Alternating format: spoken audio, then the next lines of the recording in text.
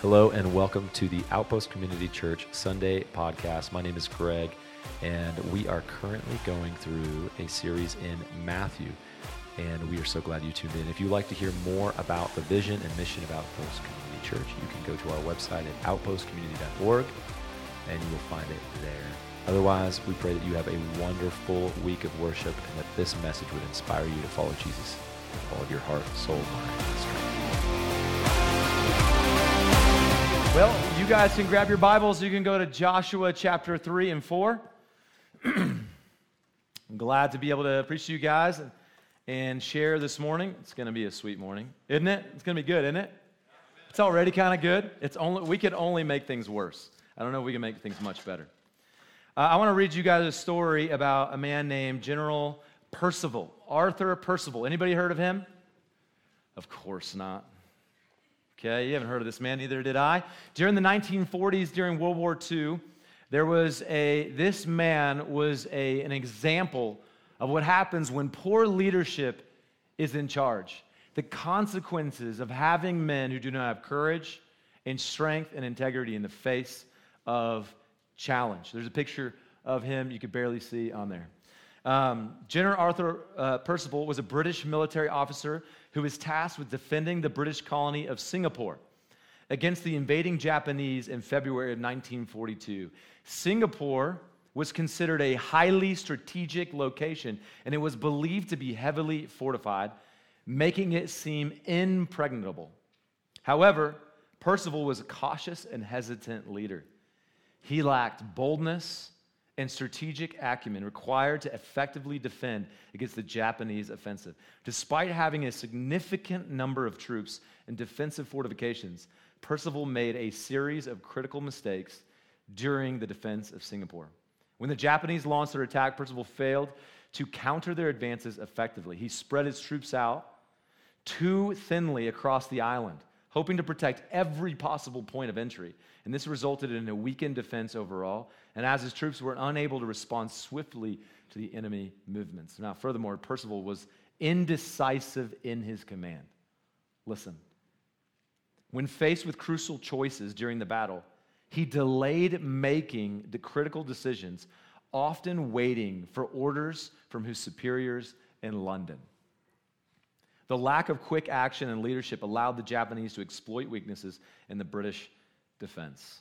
Long story short, General Percival, his lack of courage and poor decision-making resulted in the fall of Singapore to the Japanese in February 15th, 1942. It was a devastating feat, and it was one of the largest surrenders in British military history.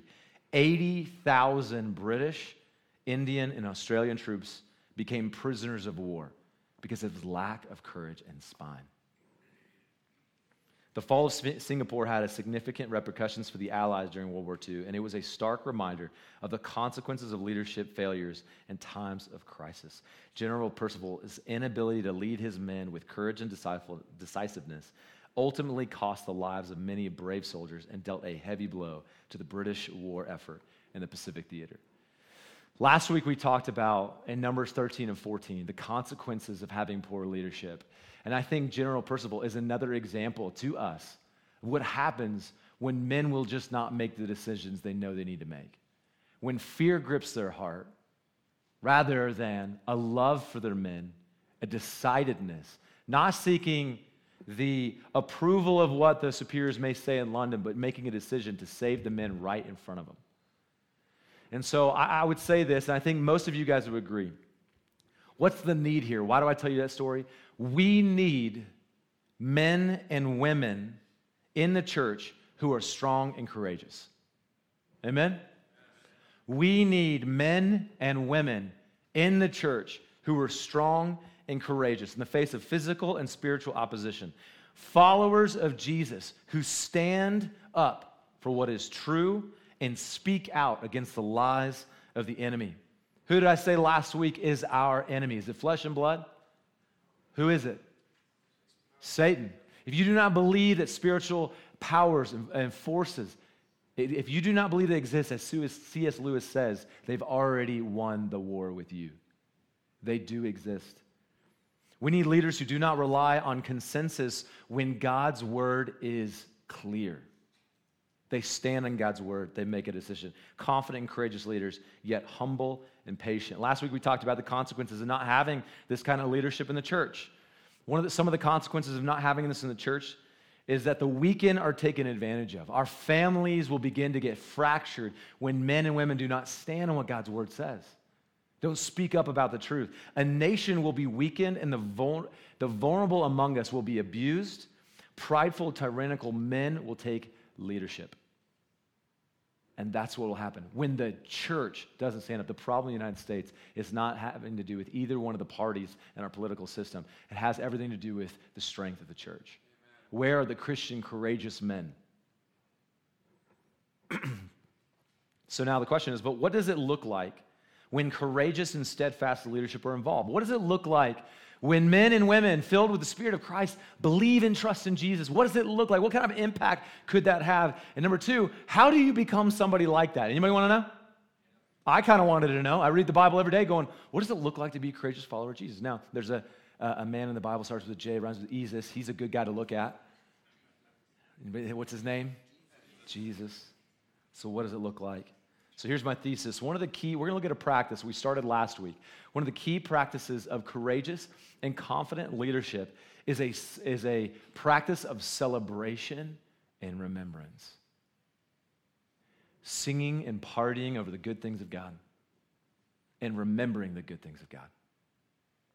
Celebration and remembrance. When men and women recognize the power and love of God and choose to celebrate and remind themselves regularly of his love and power, they are strengthened to care for their generation and the next. Do you believe that's true? You think that thesis statement is true biblically? Raylan, what do you think? That's cool. We're waiting. Go ahead. I just kidding. I'm messing with you. You're okay. Anybody else want to get up and leave? Yeah. Be strong and courageous, Raylan. Come back. My thesis statement is that when we celebrate and remember, which today, what do we do with our songs today, guys? Man, we celebrate it. Look, I know in this room we have some men and women who've lost a child this past week. In this room we have people who are really struggling what to do with their jobs. We've got men and women who are struggling in their marriage, don't know where to go, don't know what to do, feel like they don't even know each other. It's not easy following Jesus. But today, we get to sing and remind ourselves that even though there's a mountain in front of us, we know, God, you'll get us through it. In the valley of the shadow of death, I will fear no evil. For who's with me? Jesus. We sing, we remind ourselves. Today, we're going to look at this practice. So we're going to look at three things. We're going to look at a man who serves as an example, a man who remembered. We're going to talk about stones of remembrance, and then we're going to talk about how those stones are for the next generation. So let's look at a man who remembered. Last week in Joshua chapter 3:1, I read to you guys this verse. It says, "Then Joshua rose early in the morning, and they set out from Shittim." He rose early in the morning. Let me remind you, last week we talked about in Numbers 13 and 14. Numbers 13 and 14 goes with Joshua 3 and 4. In between those two passages is chaos and pain. And the reason why there's chaos and pain is because Joshua and his friend Caleb they were both one of 12 men who were picked to go spy out this land that God had promised to the people of Israel. Do you remember this? If you weren't here, let me remind you.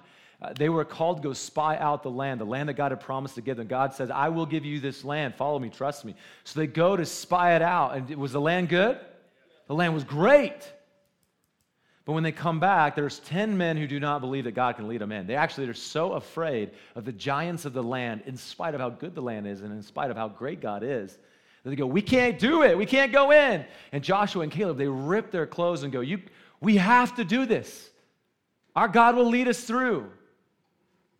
And so what ended up happening was the nation of Israel said, we're not going to do it. In fact, they say, we're going to kill you, Joshua and Caleb, because that's what evil men love to do with courageous men. They like to kill them. How do you silence those who challenge Satan? You kill those who speak up about it. Why do you think it's so hard for us to speak up about our faith? Because Satan wants to make you feel that if you speak up, he's going to come after you. The truth is, he will. But Caleb says, as for me and my house, we're going to follow the Lord, right? He says that later on. So Joshua and Caleb, they stand up right before they are going to be murdered for believing and trusting in God, murdered for their faith in God. God shows up at the temple, which just wrecks everything. And it just stops everything. Everybody has to drop their stones because God's there. And so what ends up happening is God says, hey, the consequences of your lack of faith in me is for the 40 days that you spied out the land, you're going to walk 40 years in the wilderness. And every one of you men are going to die. Once you're dead, then I'll lead a new generation into the promised land. That takes us to Joshua 3 and 4. But there's only 2 men he says he's going to take in. Who are they? Why is he going to take them in?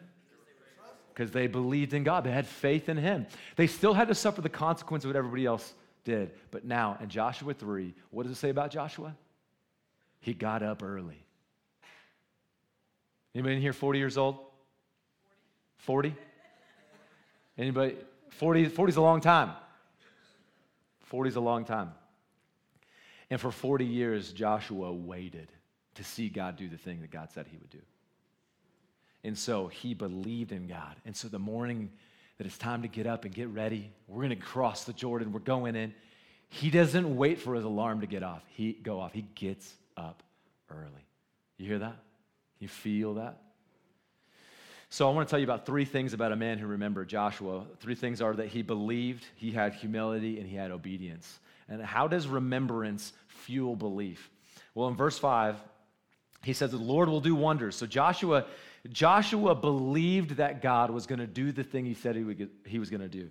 And Joshua carried in his heart a belief that God would do wonders. And that belief was fueled by what God had done in his life. I want you to think about what this 80-ish year old man had seen in his life. In the first 40 years of his life, he lived as a slave to the strongest national power in that part of the world at that time. And so maybe he carried some scars on his back from being whipped, from not making enough bricks. And those scars reminded him of the days of his slavery.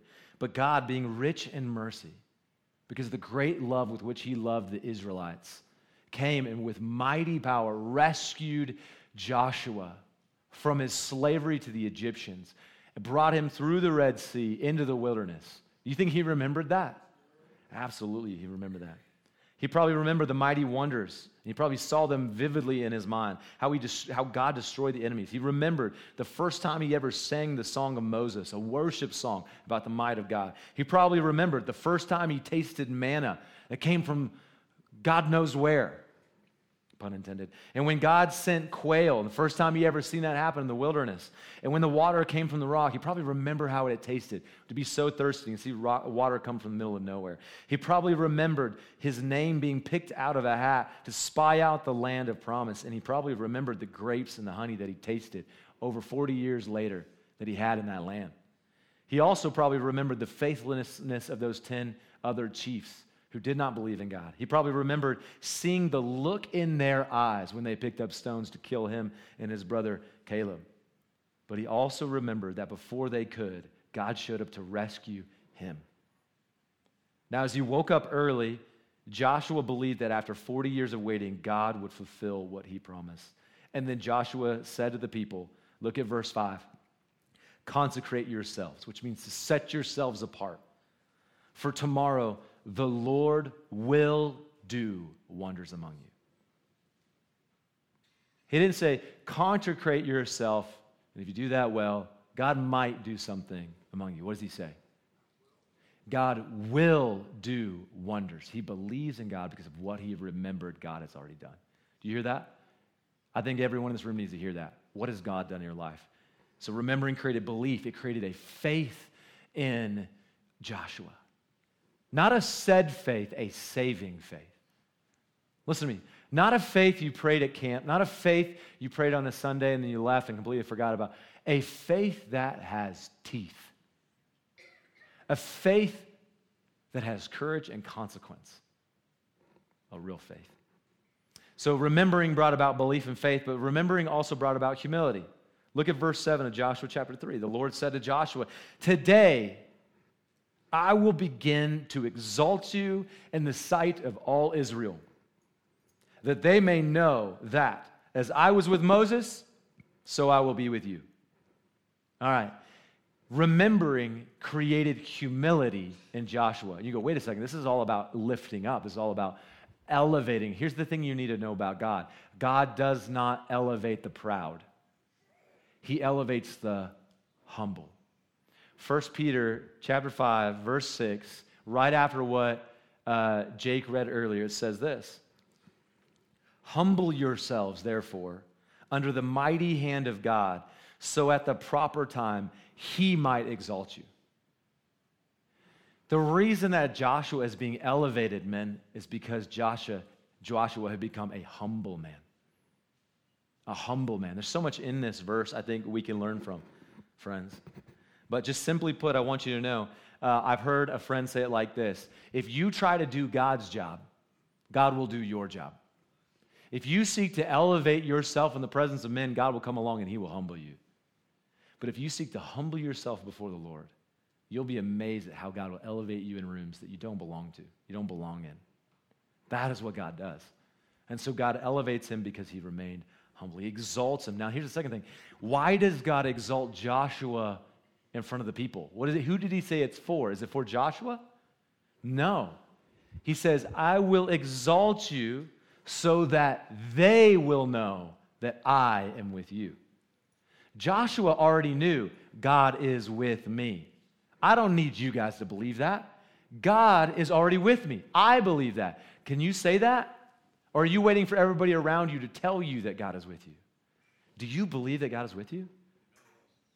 Man, if you believe that God's with you and you stay humble, he will exalt you, and others around you will see that too, and it will create a courage and confidence. That's why God elevates Joshua.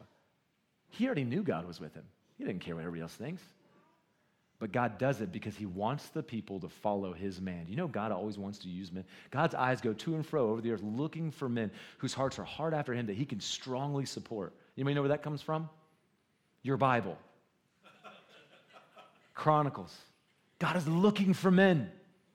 I think there's some in here. So remembering creates humility and proper remembrance. When you look back and go, man, if it wasn't for this, if it wasn't for this, if it wasn't for that, man, I wouldn't know Jesus. I wouldn't even be here today. Side note, every time I talk to somebody and they're like, they're hardcore against predestination, I go, tell me your story. And they always go, well, if it wasn't for this, and if it wasn't for that, and if it wasn't for this, and if it was, and I go, it sounds like God had just predetermined all these things to happen that you had no control over, and now you know Jesus. Amen. And they're like, well, yeah. And I go, listen, so just to calm everybody down, it's both. You have choices, and God's doing things, and you can't do anything about it. It's both. So don't freak out. I don't think you're a sinner if you believe otherwise. It just might not be as biblical as you should be. Okay? It's okay. But God, has he not? God, Christians in the room, can you look back at your history and you remember moments where you're like, man, this, and then this, and then this, and then this. I mean, if you don't even know Jesus in the room, your job, the job you have right now, are there any miracles in that job? Yeah. I mean, I'm looking at you, Carson. I remember your ringtone, right? There was some significance around the ringtone you get in your job. It's weird that I remember this right now, right?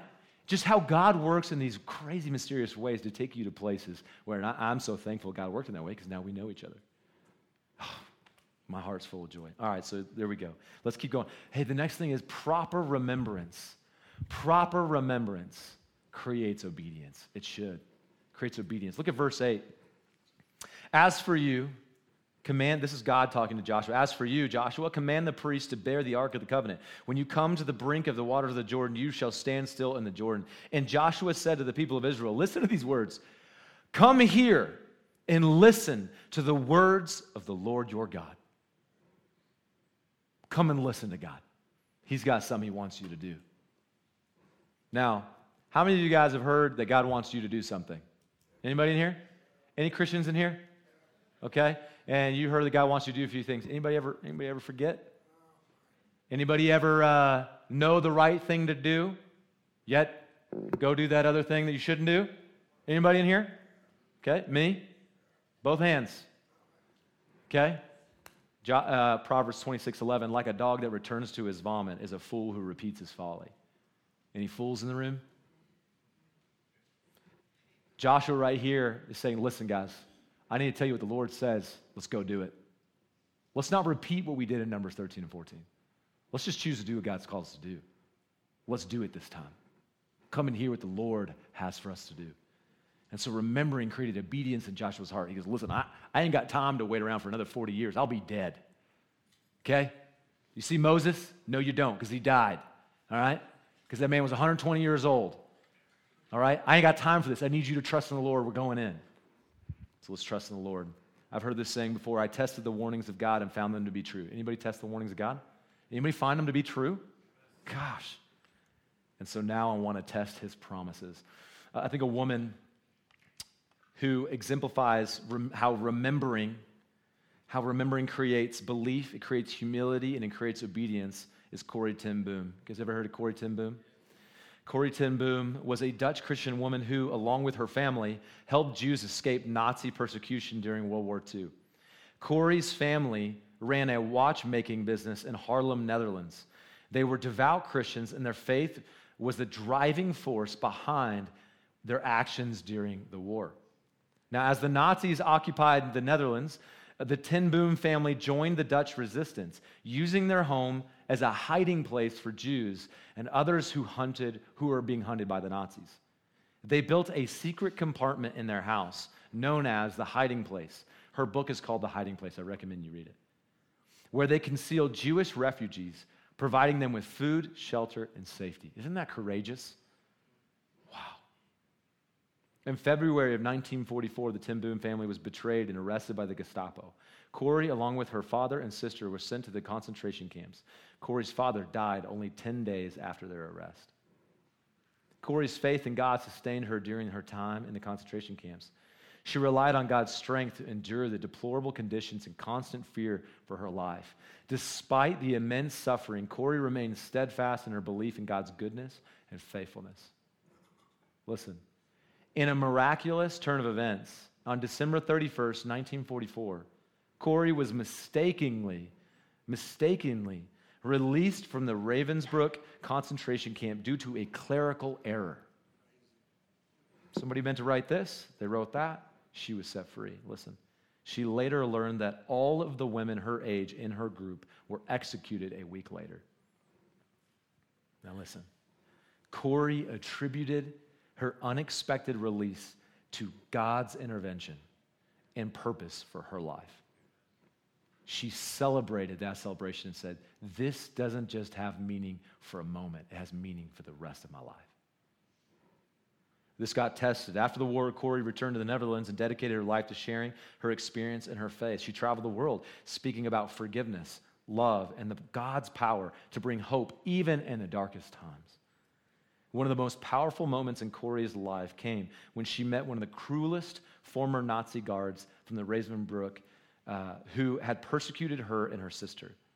The man had become a Christian and asked for forgiveness. Anybody ever heard her tell this story? You can listen to it online. Go listen to it.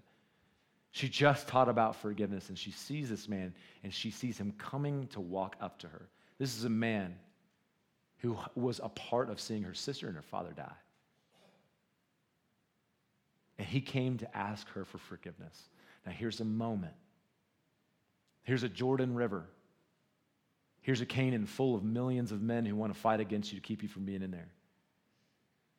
Here's your boss is going to be against you. Here's your English teacher is against the faith and wants to persecute you. There's a moment, and in this moment, she has to decide, do I believe that God is faithful and will I trust him? And she says in that moment, because of what God had done in her life, though she didn't deserve it, she extended forgiveness to a man who didn't deserve it. Do you see what remembering does for present and future faithfulness?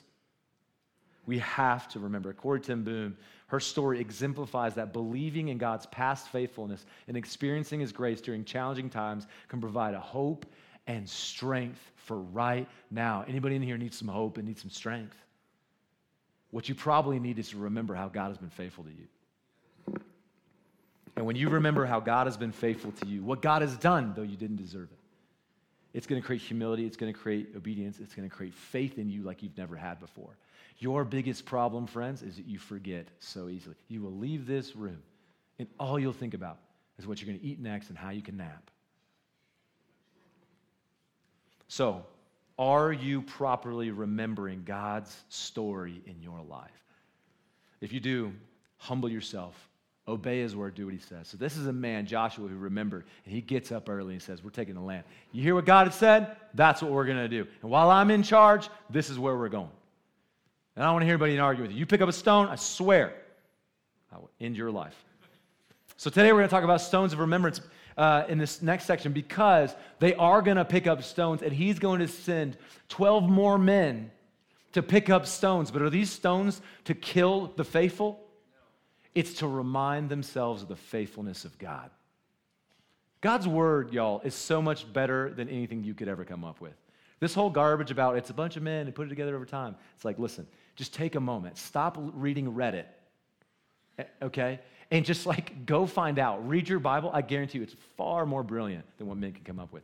Check out what happens next. So if we just slow down and take a time to remember and reflect on all God has done, a deep and rich belief in God will awaken within us. Now, here's the thing. There are dozens, hundreds, thousands of ways that God's done it. But occasionally, God will do something that is what I will call a gracious gift. Or a gracious proof, I'm sorry. All right? A gracious proof. Anybody ever have a moment you go, this was just different?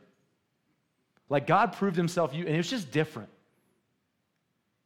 Okay, it wasn't thank you for this meal, Lord, and the bread that made it to this table. That's great. That's super significant.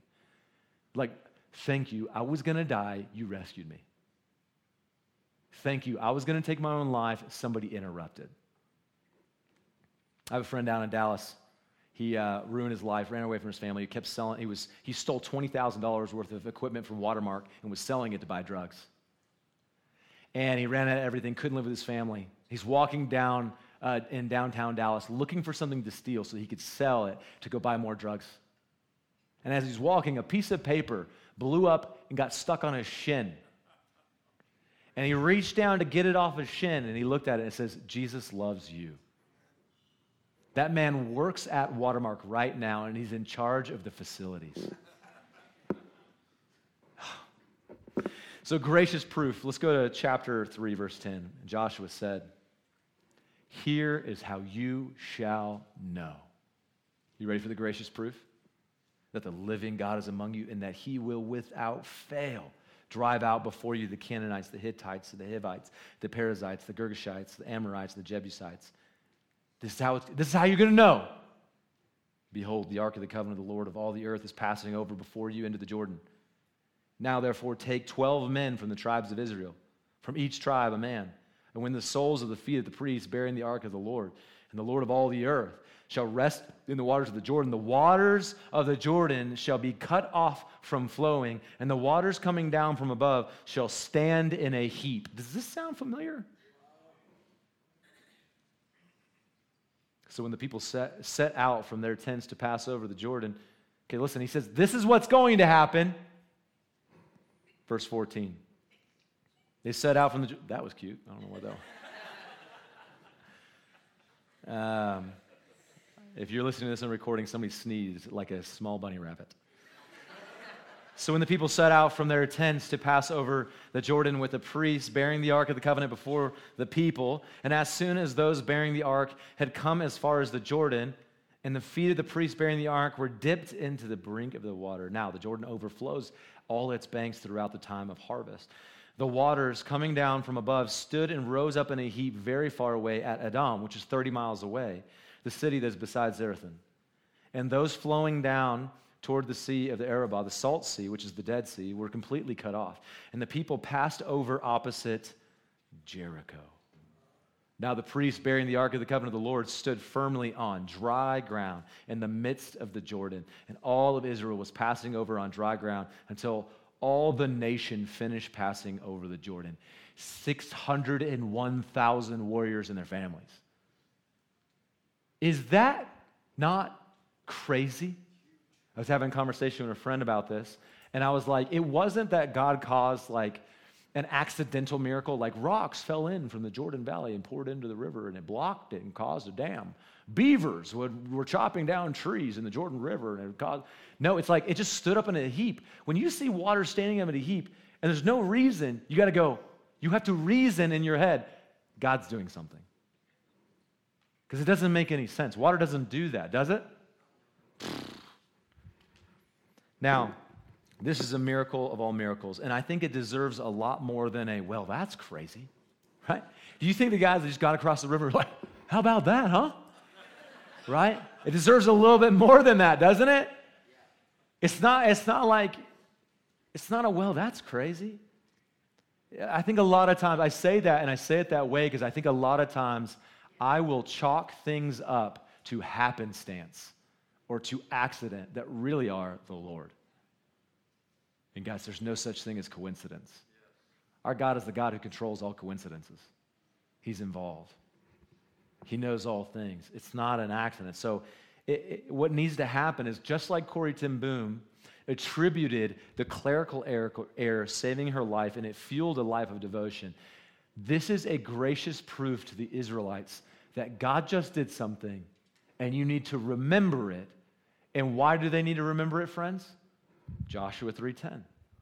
Here's how you will know that God is among you, and that he will without fail drive out the Canaanites, Hittites, Hivites, Perizzites, Girgashites, the Amorites, Jebusites, giants in the land. These are the exact same people that 40 years ago they were terrified to go in.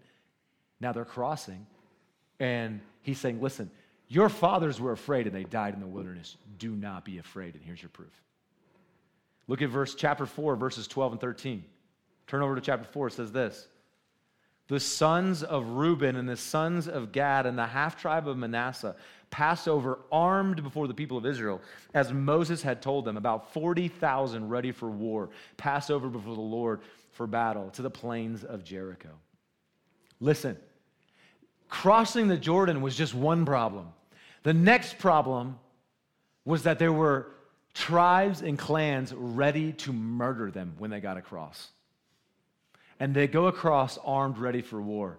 I think a lot of us, we accept Jesus and we believe in Christ and we cross over from death to life. We cross through the wrath of God, which he pushed back so that you could walk through on dry ground. And we forget when we become Christians that we still have a battle to fight. That Ephesians 6 says you need to take up the armor of God. Man, you need a breastplate of righteousness. You need a shield of faith. You need a helmet of salvation. You need a belt of truth. You need feet ready with the gospel. And brother, you're going to need a sword. And the sword is the sword of the Spirit, which is the word of God. Paul, your Bible does not tell you become a Christian and it's just going to be pretty. It's going to be sweet. You're going to have good food from here on out. Nobody's going to bother you, right? Difficult people don't exist in the promised land. You become a Christian and it gets worse. But it also gets better because the Lord your God is with you wherever you go. And so they need to be reminded, and you go, man, why do they need to be reminded? It's crazy that they have to be reminded. You just went through the Jordan. Didn't you see the water stack up at Edom? Like, why in the world would you not believe? Well, just remember, guys, Exodus 15, they sang a song. Why did they sing the song? They sang it because God just saved them from slavery to the most powerful nation in the world. They sang a worship song. A year later, in Numbers 13 and 14, they completely forgot it. How many of you guys just forget? A year later, you were trusting the Lord this day, a week later, a day later. Oh, Lord, where are you? It's because we forget so easily. And Joshua says, this is how you're going to know. This is how you're going to know. And so, this is a little bit more than a wow, that was crazy. You got to do something a little more. So go to Joshua chapter 4, 1 through 6. Let me read this to you. When all the nation had finished passing over Jordan, the Lord said to Joshua, take 12 men from the people, from each tribe a man. Does this sound familiar? Joshua was like, not this again. And command them, saying, take 12 stones from here out of the midst of the Jordan, from the very place where the priest's feet stood firmly, and bring them over with you, and lay them down in the place where you are going to lodge tonight. Then Joshua called the 12 men from the people of Israel, whom he had appointed, a man from each tribe. And Joshua said to them, pass over before the ark of the Lord your God in the midst of the Jordan. Take up each one of you a stone upon his shoulder, according to the number of the tribes of the people of Israel, that this may be a sign among you. Look at the brilliance of God. 12 men went to spy out the land of Canaan in Numbers 13. 12 men in Joshua. Joshua is one of the 12 men who was sent in Numbers 13. He's now the man in Joshua 4 who's sending the 12. In Numbers 14, they wanted to stone Joshua for his faith in God. Now Joshua, in Joshua chapter 4, they're grabbing stones to remind themselves of the faithfulness of God. Do you see the brilliance of God? How could they forget? Well, guys, I already told you. How many of us Christians, we forget what God has done to save us? And it has an impact on what happens next in your life. Every day you face the consequences of your lack of remembrance. We constantly face it. God has never and will never do something as powerful, loving as sacrificing his son for your redemption from slavery to sin. And yet, how often do I forget? When given a chance to share the gospel with others, do we get afraid? Anybody? When it comes to praying with our wife at night, do we sometimes get afraid? When we get the question about how we've moved away from God in our community groups this past week, do we hold back the last 2% because we're afraid what they might say if they heard who we really were? Does fear keep us from living generously with our time, talent, and our finances? We're afraid that God might not provide. Does fear of not understanding the Bible keep us from reading the Bible? Does fear about what others think about us keep us from living our faith publicly? Anybody yes to some of those? Yeah, me too. And all it is, friends, is we forgot that the greatest thing that could ever happen in my life is that God could save me, to take a dead man and make him alive in Jesus, and then one day promise that I would enter a promised land that's nothing like the land of Canaan, so much better. And yet I doubt because some teenage barista in front of me, I'm worried about what she might think about me. No offense to you teenage baristas, but why should we care what you think in terms of heaven? Or your boss, or your neighbor, or your English teacher? Students, you hear me? Parents, we've got to remember. And we also have to remember, listen guys, following Jesus is a real war. There's a time where you're going to get so exhausted following Jesus. It's going to be so fierce. It's going to be terrifying. It's going to wear you out. You're going to be tempted to want to quit. There's times where I go, I don't want to be these people's pastor. I don't want to do this. It's hard. It's hard enough just leading myself.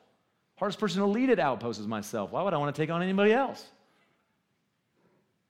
And it's in those times, guys, you're going to need a reminder that the Lord your God is with you wherever you go. When you have good leadership in your life, you could do so much more. But you got to remind yourself. And the Civil War, Robert E. Lee. Anybody ever heard of Robert E. Lee?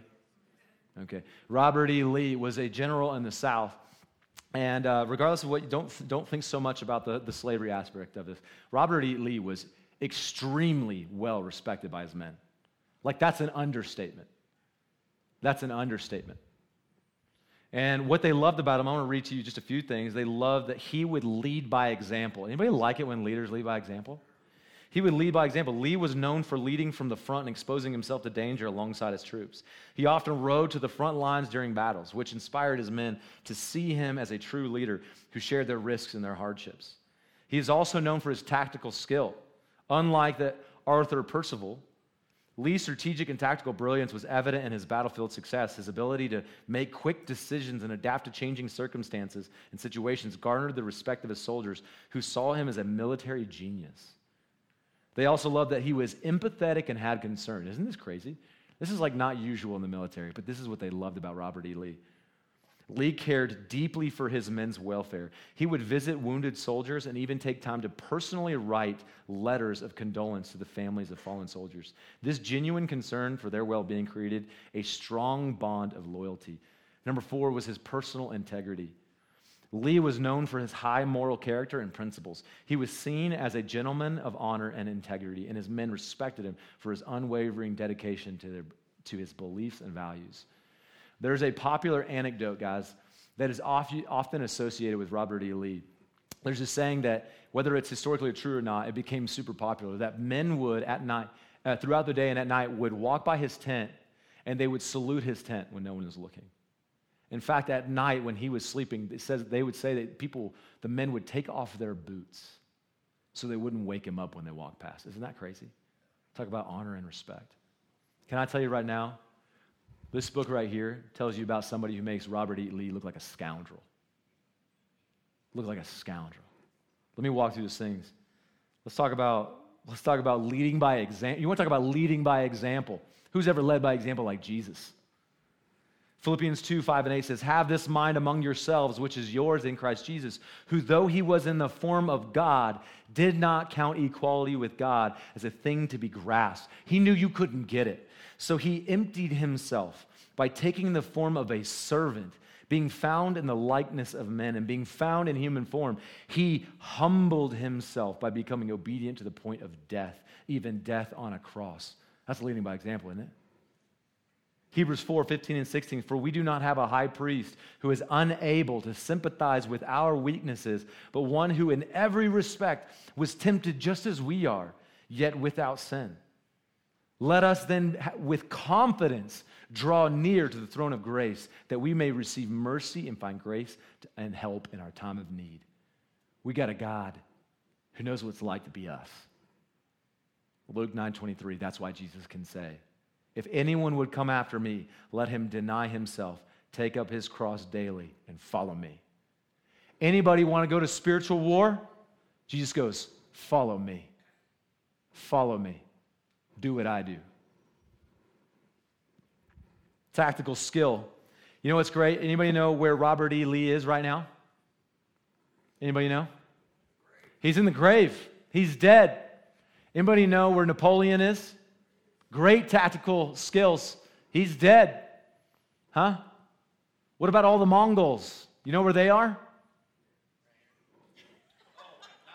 No, not Mongs. Mongols.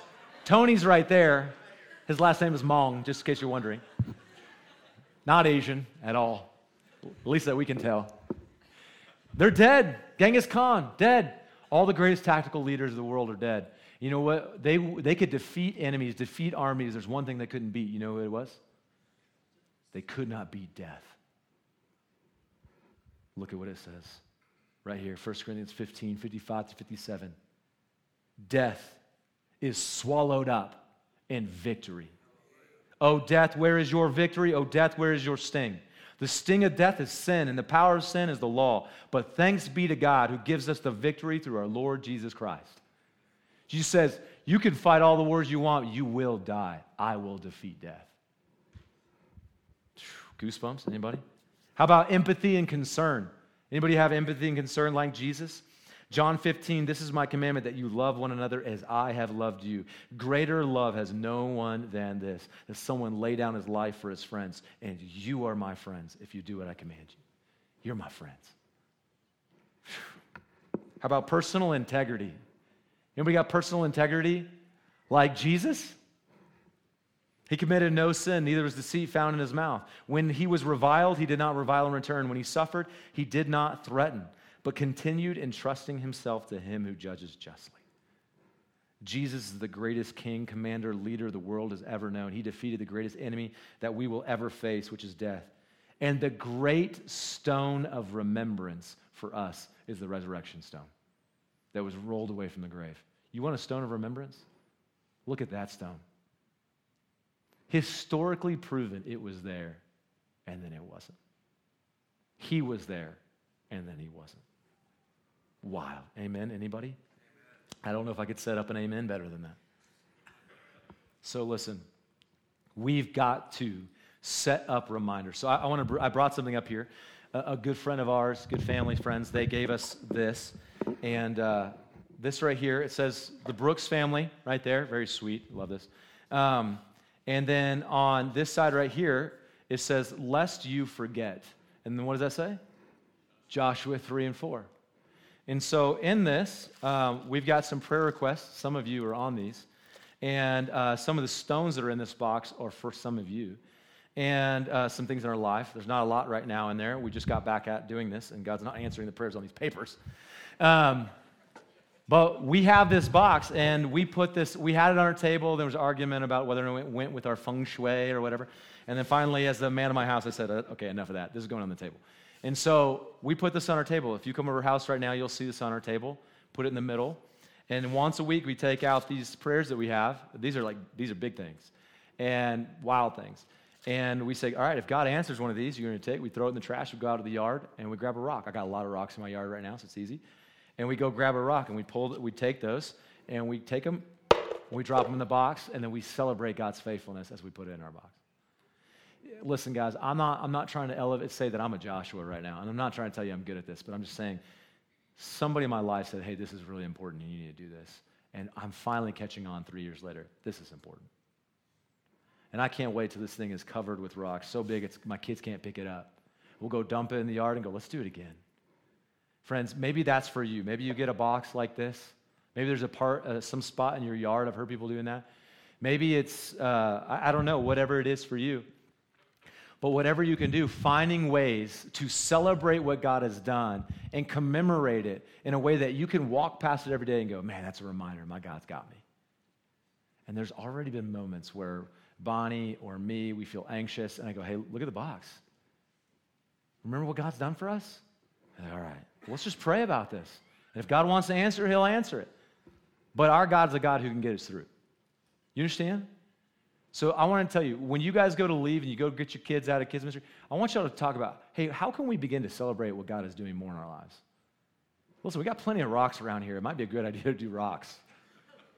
Can you begin to stack up rocks somewhere in your yard, just big old rocks you got to put on your shoulder? You drop it and you get your family around, you pray and go, this is another reminder, guys, what God has done in our life. Your kid gives his life to Jesus, go get you a big old rock, drop it somewhere in your yard. When somebody comes by and go, why you got this rock right here? Because that's my daughter right there. She gave her life to Jesus. That's to remind me my God saves.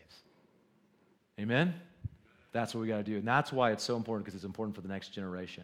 Joshua 4, 5 and 7 says, it says, and Joshua said, pass on before the ark of the Lord the God in the midst of the Jordan, and take up each one of you a stone upon his shoulder, according to the number of the tribes of the people of Israel, that this may be a sign among you. Look what it says next. When your children ask in a time to come, what do these stones mean to you? Do you hear that? What do these stones mean to you? Then you shall tell them that the waters of the Jordan were cut off before the ark of the covenant of the Lord. And when it passed over the Jordan, the waters of the Jordan were cut off. So these stones shall be to the people of Israel a memorial forever.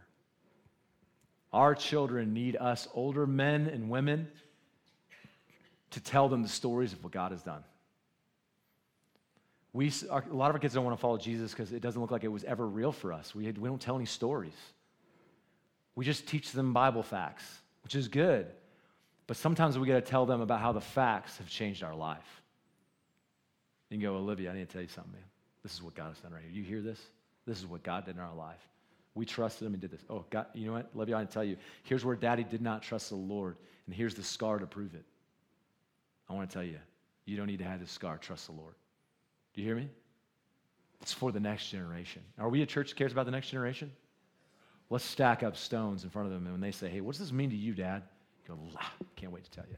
Let me tell you that story. This past 3 days, the reason why I read a lot of my message the past 3 days, I had my great aunt and uncle in town, and they just told me story after story after story after story of their life. It's amazing. 75 years is a long time, right? They were my age in the 50s. I was like, what? Tell me about it. Did you have cars? What was it like? Did the microwave exist? Right? So it was just wild, and they're telling me stories of God's faithfulness. Hey guys, I would tell you stories from them, but I want to read to you something that for me, this little piece of paper is kind of a stone of remembrance that the next generation really matters. This is from our dear friend, Brooklyn Williams. Anybody know Brooklyn? She's turning super red right now. It's just her skin complexion when she gets nervous. Okay, she can't help it. She wrote, listen, I want to show you this, adults, we have something to learn from the next generation, and they are picking things up. This is amazing. Dear Mr. Addison Heritage, this is a resignation letter from serving because she's going to college to be a follower of Jesus. This letter is to give you 2 weeks' notice of my official resignation as older high school girls community group leader, 4th and 5th grade girls Sunday teacher, and coolest member of the Williams family here at Outpost. Number one, she serves in 2 places in this church. High school student. She said, the Word of God says that? All right, I'm going to do it. Also, she is the coolest in the Williams family. My final day in these roles, listen to this, my final day in these roles will be August 16th, the day before I leave for Laradice. It has been a pleasure to do God's work with you, and I'm so grateful to have been given the opportunity for these past few years. I loved the summit weekends in some of the base camps. Being as I will be 7 hours away, it would be futile to continue my position in these roles. I feel I wouldn't be able to consistently do a good job, but I am more than willing to help if needed. I would be happy to train the next person if that makes the transition any easier. Some of you have quit real jobs in worse ways than this. This is, Brooklyn, I'm so proud of you. This is a great stone of remembrance, guys. Faithfulness does not know an age. Now, I also have to commemorate some other things that she says in here. Less valuable, but just as important. Mama always told me to leave things better than I found them. So here are some notes I would like to share. Number one, she wrote this to Addison just as context. Everyone might treat you better if you had better taste in shoes. It's very hard to take you seriously when you have a foot wedgie or are twinning with Greg. Number two, don't be embarrassed that you have a girl's name. Think about it this way. You will probably be the only male Addison people will ever meet, and that's pretty neat. And I won't read the last one. It's funny, but it'll be distracting. So here, guys, friends, let's follow Brooklyn as she follows Christ. Right? Brooklyn is saying, as for me and this college student, I will follow the Lord. And she is a living stone of remembrance for me. God's doing something here. Let's pray he keeps it up. God, I love you and I thank you. We all do. We're all thankful in this room that Jesus, that stone rolled away. And I pray that stone will be a constant remembrance, a constant celebration in our hearts. I pray that in this room, if we've forgotten today about how good you've been to us, how kind you've been, even in the midst of trial, like Corey Ten Boom, who faced hardships, remembering that our God saved us. God, if we've forgotten, I pray your grace would be on us, that we just experience your grace and forgiveness this morning. But I also pray that we'd experience your Holy Spirit's inspiration to want to live faithfully because of what you've done. This song we're about to sing, Lord, God, is to praise you. And you deserve this praise. May your children and their voices be raised to you with all their hearts in Christ's name.